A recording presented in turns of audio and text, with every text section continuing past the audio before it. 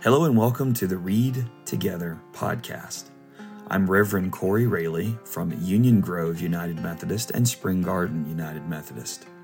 I want to spend some time today looking at this passage from Mark chapter 10, verses 17 through 31. This passage describes a rich young man who comes to Jesus because he wants to inherit eternal life. He comes to Jesus with a question. He asks, "What must I do to get to heaven?" He's saying, how do I punch my ticket? And to me, that's a very relevant question that a lot of people have today. Am I good enough, or can I ever be good enough to get to heaven? And so from Mark, the 10th chapter, we'll start with the 17th verse. I'm reading from the New Revised Standard Version this morning. As he was setting out on a journey, a man ran up and knelt before him and asked him, "Good teacher, what must I do to inherit eternal life?" Jesus said to him, "Why do you call me good? No one is good but God alone. You know the commandments. You shall not murder. You shall not commit adultery. You shall not steal. You shall not bear false witness. You shall not defraud. Honor your father and mother."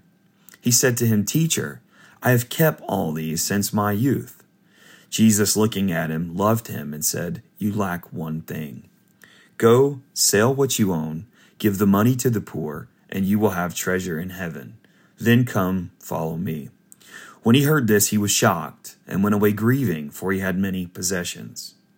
Then Jesus looked around and said to his disciples, "How hard will it be for those who have wealth to enter in the kingdom of God?"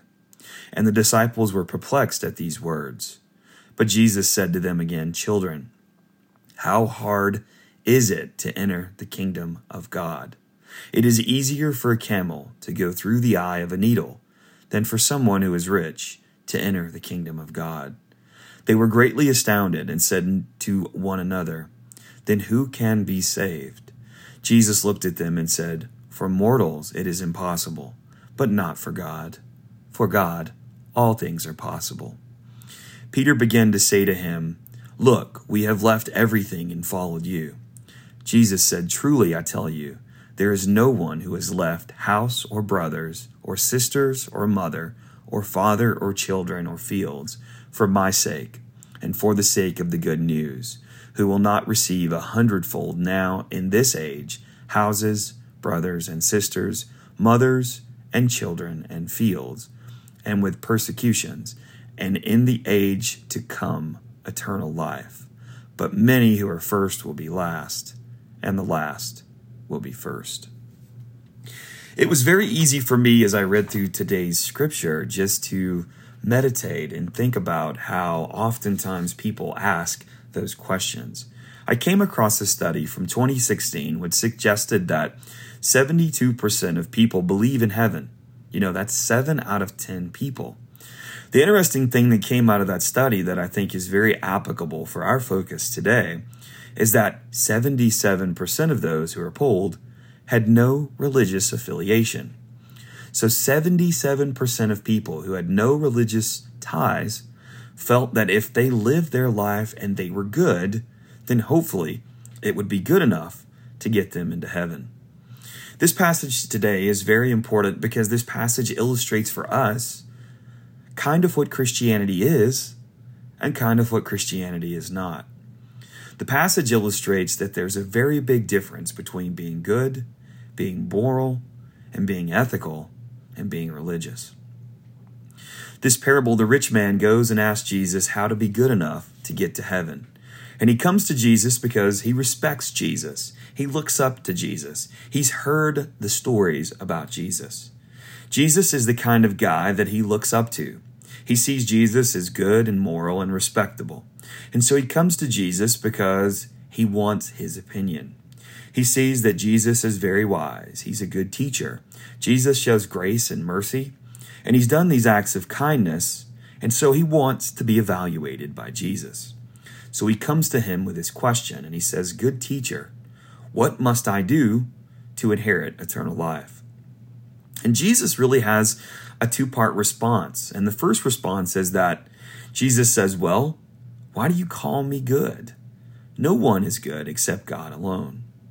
Jesus begins to tell the rich man, really, what you should be doing is having your focus on God and really seeking his approval and wondering if God thinks you're good enough. And if you want to earn God's approval, then you must go through the way of the law. Then you must try to keep his commandments, as Jesus said. Keep those commandments perfectly. This is the road that Jesus is leading the conversation on. And so then Jesus says, know the commandments. You shall not murder. You shall not commit adultery. You shall not steal. You shall not give false testimony. You shall not defraud. Honor your father and mother, and so on. And then the man responds to this conversation and goes on and he says, Teacher, all of these things I have kept since I was a boy. We should all consider the response of the rich man. I think sometimes we're very cynical of his response, but we really should pause and really try to understand. We can be very negative when we hear what he first said, for I have tried to keep all these commandments. I believe his response was genuine. He really thought that he had kept all the commandments and he was really doing good things. He really did believe that he was good enough to get into heaven. And the thing that happened to him is, for this man, he sees the commandments have become this checklist, this book of rules, to where he just wants to see if he has every check mark, if he's dotted every I, and if he's crossed every T. He's checking his list, and he's checking it twice. The man's really not deep diving into what Jesus is telling him, and really the full extent of what God wants from each of us. See, he sees these categories as just black and white, as just check boxes. I think sometimes in our Christian journey, it's very easy for us to get caught into that legalistic trap of looking at that rule book, of looking at that checklist to see if we have our checks in our right boxes. Go to church, that's a check. Go to small groups, that's a check. Go to youth group, that's a check. Daily Bible reading, that's a check most days. Daily prayer, that's a check. And whatever else we put into our rule book. Sometimes we start to look at our rule book and say, I'm doing pretty good. I'm doing pretty well. And in some ways, that's a sense of what you get from this man. It's almost like he's somewhat relieved that he's come to Jesus and asked for Jesus' approval.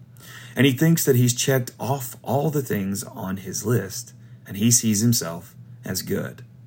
I'm good enough. But the issue is not that the man doesn't really fully understand what Jesus is saying. God is pursuing people's hearts, and he's really exposing people's character.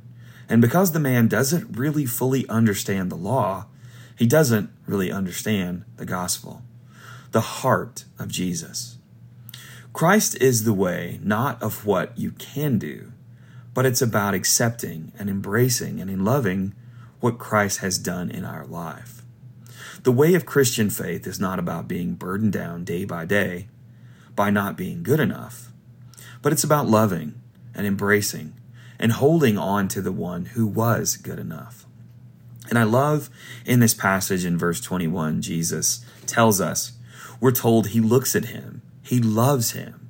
Jesus looks and loves, and he has compassion on him, even though he seems so confused and so lost.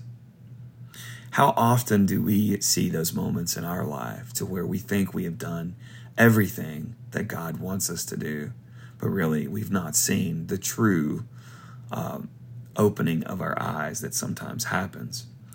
And so Jesus tells him, when he was asked to summarize later about the law, it's about loving the Lord your God with all your heart, with all your soul, with all your mind, with all your strength, and loving your neighbor as yourself. So I see this story as an eye-opening story and passage journey, but I also see it as kind of tragic because the gospel is right in front of this man, Jesus Christ, man and God standing there before him. And yet this man loves what he has done more than he really loves Jesus. And the fact that there's danger in wealth and Jesus is not ashamed to point that out.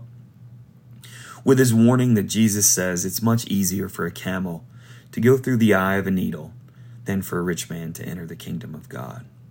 And it's incredibly hard to enter the kingdom of God with all that wealth, because sometimes there's so many things to give up.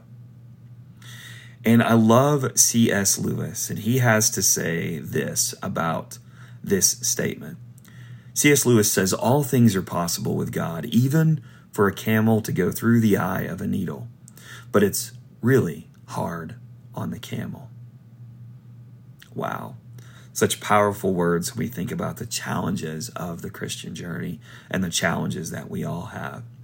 And this is a wonderful lesson today where the disciples are here at a time of learning and listening to Jesus.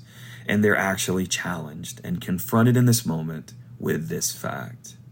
It's not about being good enough, not about living exactly as you should according to the law. It's not about being just good enough to get into heaven. It's about believing in the one who was good enough. And if you don't love the Lord Jesus Christ with all of your heart, and if you don't embrace him fully for everything that he has done for you, it doesn't matter what works you've done. It doesn't matter if you're a religious character or the one who doesn't know anything about religion. If you're a church-going person or the non-church-going person, if you don't love the Lord Jesus Christ, and if your faith is not placed in him, then you're never going to be good enough.